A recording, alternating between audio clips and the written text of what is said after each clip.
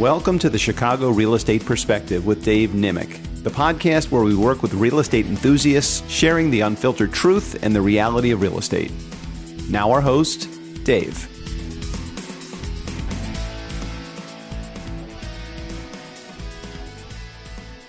Hi, it's Dave Nimick. Thanks for tuning in to the Chicago Real Estate Perspective, formerly known as Putting the Real in Real Estate. This episode is about how to be best prepared for buying a home in 2023. First step is to be prepared. You want to think about it as kind of knowledge versus ignorance. Number one, you want to know your runway. That's time until you're going to purchase a home. Now, you often have to do kind of math backwards. So if you want to close on a home in 3 months, you have to remember that the normal kind of contract to close period is 45 days, and you're not sure when you're going to find this home that you love. So you have to build in that amount of time. So bottom line, you want to allow enough time. Generally 3 to 4 months is a comfort level. Less than that is getting a little tight. More than that, you may get started a little bit early, but that's roughly the amount of time. Also, you want to think about how long you're planning on owning it, like what your estimated timeline of ownership is. The reason I say that is if you're only planning on owning a home for a year and a half, 2 years, I recommend you don't do it and you just you hold off. But if you're going to hold it longer than that, then you're definitely going to give yourself a higher likelihood, at least, of seeing some appreciation over the long haul. Step number 2 is getting pre-approved. And bottom line, just knowing your finances. Now, this is often said in the biz as PITI or PITIA. And what that stands for is principal, interest, taxes, insurance, and then the A that's sometimes added to the end is for assessment if it's going to be a condo. So things that you want to pay attention to are debt to income ratio. When you go for a pre-approval, you're going to hear this term quite a bit. What that means is how much of your total income is going to go towards your housing and the PITIA, all of those things, principal, interest, taxes, insurance, etc. And you want to make sure, and banks certainly look at this when they're loaning people money, that it stays below like a 50% threshold. Generally, the comfort level is around 40% of the total income. And then as borrowers, generally, the way we look at things is how much you're going to be paying per month, right? And interest rates certainly play into this. It costs more to borrow money as the interest rates go up. But nonetheless, you want to go through, and it's good if you have specific properties that may be of interest to plug those actual numbers in, the actual taxes, the actual other loan terms. And then if it's a condo, you plug in the assessments. And then you figure out what your monthly payment's going to be, because you do not want to be eating cat food, even if you can afford to do so or afford to buy a more expensive home. You don't want to be house rich and cash poor, where literally you have no money to do anything else with, right? So you want to figure out and use calculators, online calculators. Carl's mortgage calculator, Carl with a K, is one that I've found is always a very good one to use. It's kind of no nonsense, very straightforward. I don't think it has any ads in there that I remember. So that's a good one to use.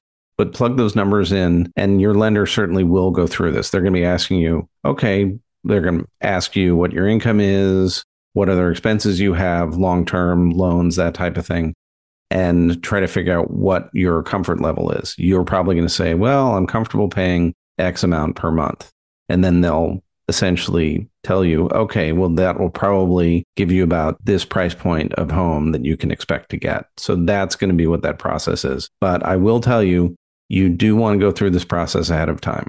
Biggest reason, although there are many of them, and it's kind of boring, admittedly. I mean, I work with great lenders, but going through the process and putting all your finances together, it may not be the most exciting thing you ever do, but you'll be glad that you did it. You only need to really do it once. Get all that information together. But the most important time, or the reason why it's so important, is when you're going through and actually looking at homes and you see the place that you really like, you don't want to be encumbered by, oh, I need to go get a pre-approval, which may take hours or days, and you don't know. In any market, there can be multiple offers. Obviously, we're coming off a market where they were happening all the time, and you want to be 100% prepared. So being pre-approved really gives you a solid, concrete understanding of how much you can afford based on certain interest rates. Plus, you're prepared. Like, you are ready if you want to write an offer, you can do so at the exact moment that you want to write an offer, as opposed to having to wait to write one, right? Now, also with getting pre-approved, even after you've gotten pre-approved, as a sideline, I do not recommend trying to quote unquote time the market, which means, okay, I think rates are going to go a little bit lower. Like you can do that and you can always wait, but usually it just means someone never buys. If you do happen to get it lower than the rates end up being after that, then that's great. You're fortunate and lucky. If you happen to buy it higher and the rates go down after that, well, guess what? There is kind of a built-in benefit if it goes down a substantial amount, is that you can just refinance. Several decades of ownership, I've done that several times. So that's a benefit right there. And if you get the going rate, which most people do, that's pretty much going to be the norm that you should expect. Step number 3 is choosing the right agent. So if you're going through the process and you're going to be buying this year, have you already chosen one? And if so, how did you meet them? It is always best to meet an agent by referral. There are numerous reasons why, and it's not just in real estate that you should work by referral, but definitely when it's as important a decision as real estate is, you want to do it. But if you did not, you want to make sure that you think about how you did. And bottom line, I won't go into a whole diatribe. I have all other episodes about this, but you must be able to trust this person without a second thought. Bottom line, whoever it is and however you met them, you need to be able to trust the agent without even having to think about it or worry about it, right? If you have not chosen, then you want to find an agent that offers what I'm about to go through, and you do not want to settle for less, period. Okay? So first thing is negotiating skills. Most people are very nice, most agents, but when it comes down to really getting to it and showing their teeth, are they able to do that? Some agents are, some agents aren't. But they also, as needed, if you're negotiating or if there are several offers, the agent also needs to be able to play nicely in the sandbox, meaning they need to emphasize the benefits of your offer, but they also need to make sure that they're getting along well with the other agent as needed. Bottom line, they need to have all those tools in their tool belt to be able to do it. You want to think about how an agent is going to make your life easier, not more challenging, right? You also want to have an agent that knows the process backwards and forwards. And this often speaks to just overall experience and knowledge level without question. But some people have done it for quite some time and still don't really understand the process. You want to make sure you're totally comfortable that they pretty much can anticipate anything that might happen. You want to think about their disposition and attitude. Is it someone you actually like talking with, right? Do they also have empathy? Do they kind of get you, and do they tend to listen when you've talked? Are they going to focus on your needs, or do they think about kind of how your transaction is going to help them look good on social, that type of thing? The agent's knowledge level. And this has to do not only, like I said, with the process, but also with the areas of interest. You may be looking at one or several areas that you might want to buy in, and you want to make sure that they have comfort level in all of those things. Or if you're working with someone who is outside of the normal area, do they know agents? If you're looking to go out into the suburbs, potentially, do they have contacts for other agents they might be able to refer, right? Communication style and frequency. Is this someone you think you may not hear from much, or that you'll be hearing from regularly and is really going to be paying attention to you? Level of honesty. This goes back to the trust factor, right? Plus, honesty is something that I use where, in addition to them just speaking the truth, it's also like, if someone needs to say something that you may not want to hear, but you need to hear in order to get to the next process in your decision, that's up to you whether you want to have someone that way. But generally, that's how I work with clients. And it's the type of thing where afterwards they're thankful, as numerous clients have told me, that I did say something. Even if they didn't want to hear it at the time, they knew they needed to hear it, right? Does this agent have a proven level of service? Like, are they wow? Do they wow clients, or are they pretty good? Or are they just, that is super important as far as the level of service, because you're the one they're going to be serving, right? And then when it comes down to the overall level of experience, think about it similar to a pilot flying a plane or a surgeon that's going to be doing a life-saving operation. And you've probably heard me use this analogy about Sully Sullenberger, the pilot who landed the plane in the Hudson River. He had 30 years of experience, and the dude knew what he was talking about. Would you rather have him flying that plane or someone that just passed the pilot's test? I think I know the answer. Or if you're going for life or death surgery, do you want some intern Or do you want someone who's been doing it 35 years, who's steady-handed and has done the surgery thousands of times? I know the answer to that as well. So bottom line, you want someone that's going to provide value in all these different ways and that you can trust without even having to think about it, period. So step number 4 is learning and understanding the process. And I'm going to go through that now. So a lot of times I talk about needs versus wants or overall prioritizing. So let's talk through those first. Needs are essentially what would be called deal killers. That is like, if I don't have this, I'm not doing it. It could be a parking space. It could be a third bedroom. It could be whatever. That's up to you what the deal killer is. But you know that you're just not going to buy a place, period, end of story, unless it has X number of things or whatever those things are. I don't recommend you have a list of 8 or 9 things on this list because you're probably never going to buy a place. But generally, most people have 2 or 3 different things that they know they want and they're not willing to settle for less, right? Other than that, wants, those are the nice to haves where certainly people want to put their quote unquote wants in the needs list. But is it something that's absolutely mandatory, or is it something where, well, I'd really like to have that parking space, but I probably don't absolutely need it. The street parking is pretty easy, that type of thing. Then you want to put that in the want list. You want to have those 2 separate lists and be honest with yourself about them. Certainly pay attention and talk to an agent as far as what you'd really like to have. And also you can talk about what doesn't matter to you. So that doesn't need to be part of the discussion at all. So now we'll go through kind of how to prioritize your list.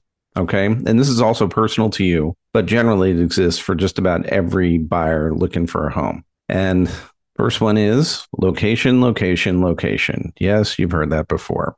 What gets baked into location, though, is kind of the area amenities. What's out your door? So it's not even inside the home, but what is around the home, right? Is it walkable? Does it have proximity to the lake, highways, public transportation? Although that's not as much of a need per se as it was before the pandemic, but still obviously important.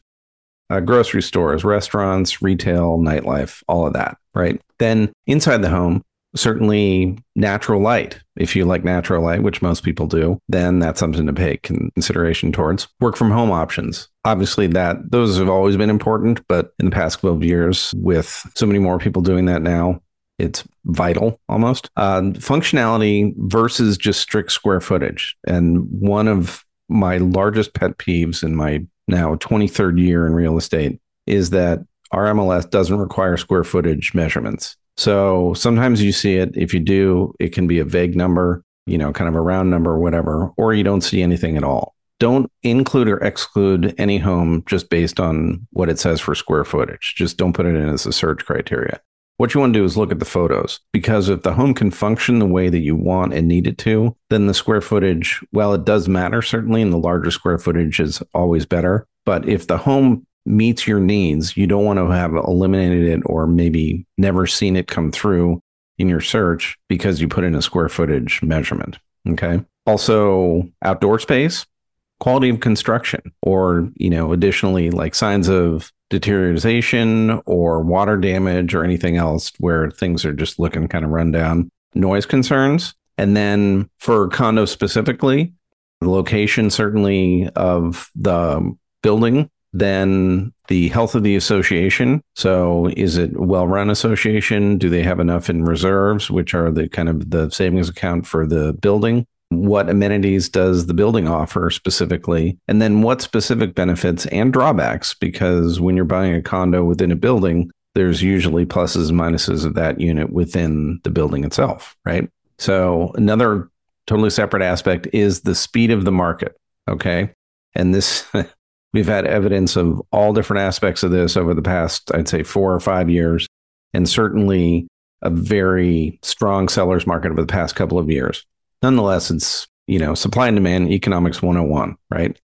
Supply is the homes for sale or available inventory, and the demand is the buyers vying for those homes, and that's your competition, right? And regarding the speed of the market is always based on one thing, but that one thing is driven by many different forces. What is that one thing, you ask? Urgency. Oftentimes, one or the other side is urgent. Who is feeling urgency? Why are they urgent? And will that urgency become stronger or weaker as the weeks and months go on, right? And along those lines, who has the upper hand? And is that upper hand going to last? Is it going to switch? These are questions that can't always be answered, but certainly are a part of the speed of the market and the overall process.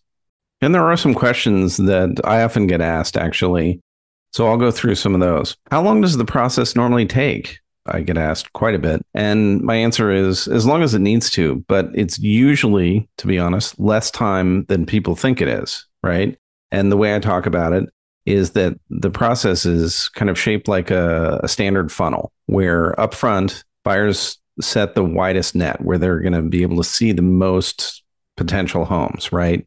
So they set the widest number of neighborhoods, or, they just have the most criteria allowed so they can see as many homes as possible. Then they kind of whittle it down.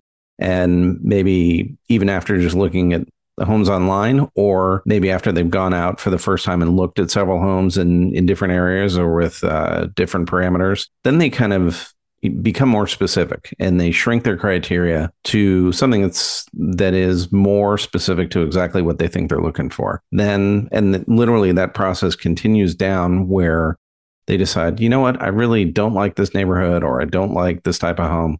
And they shrink it down to where they have a very specific, small, but very spot on type of search for their exact home.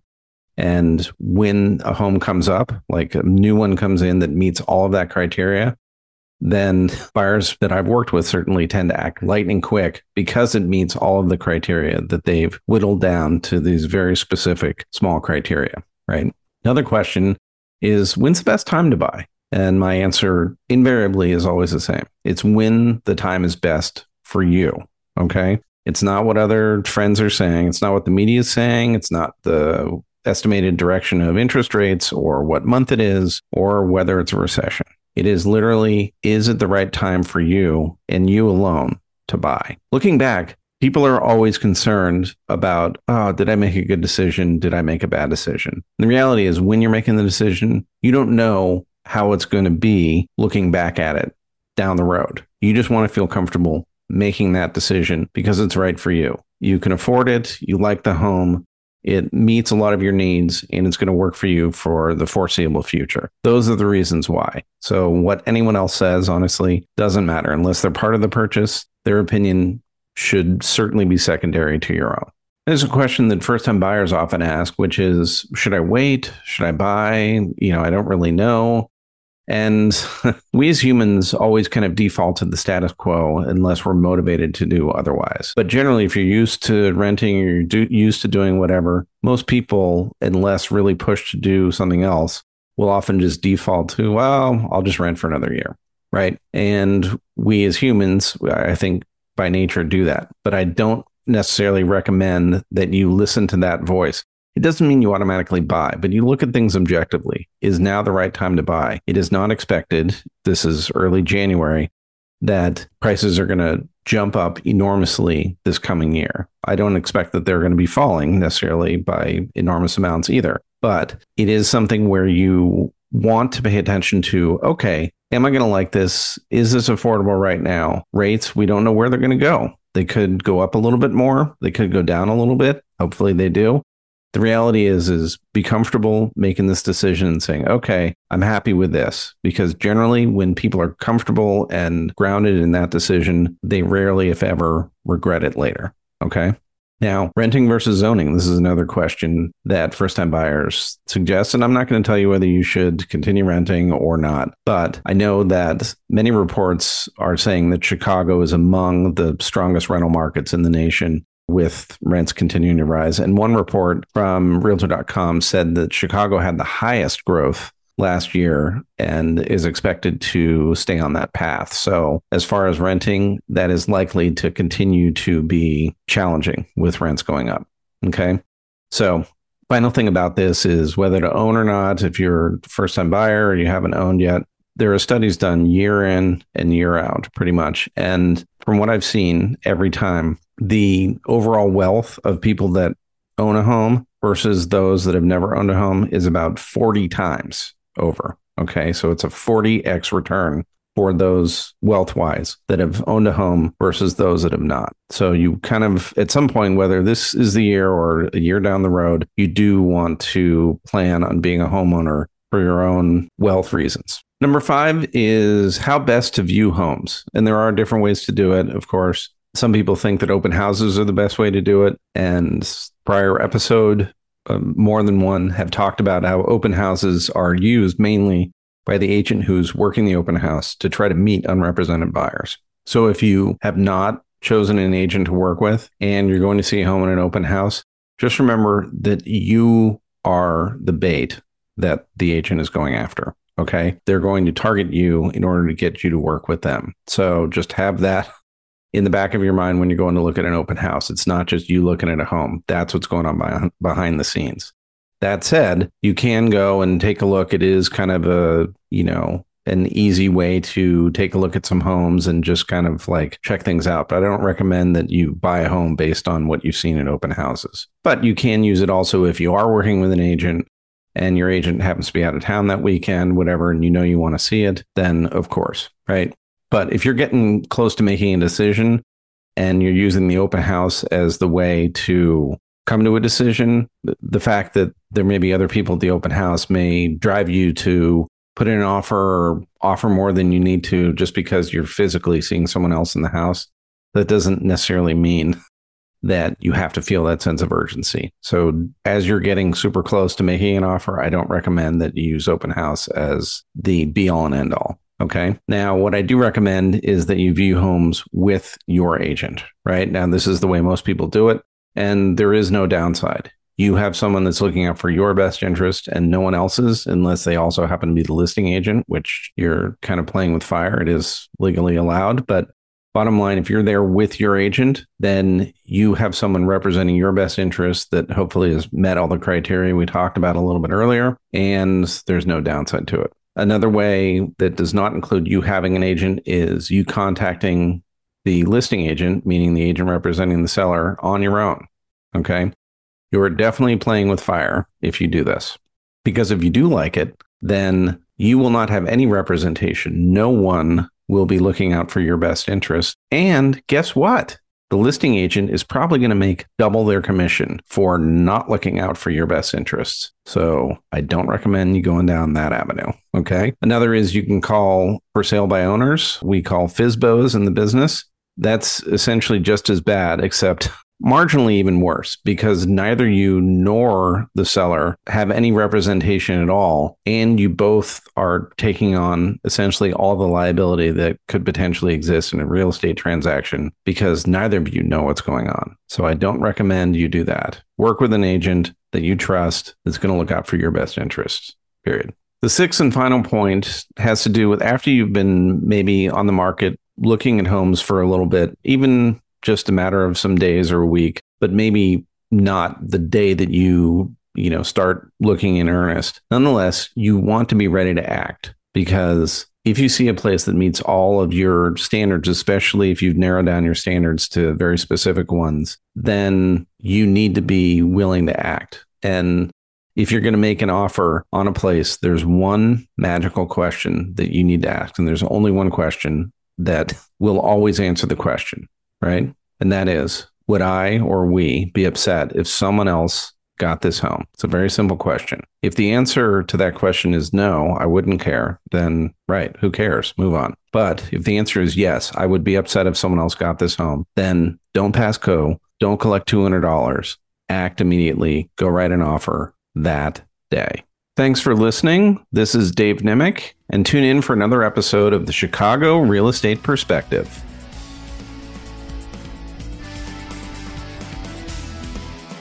Thank you for listening to the Chicago Real Estate Perspective with Dave Nimick. Make sure to subscribe and follow so you don't miss an episode. You can find our guest contact information and real estate resources in the show notes. Stay tuned for the next episode of the Chicago Real Estate Perspective.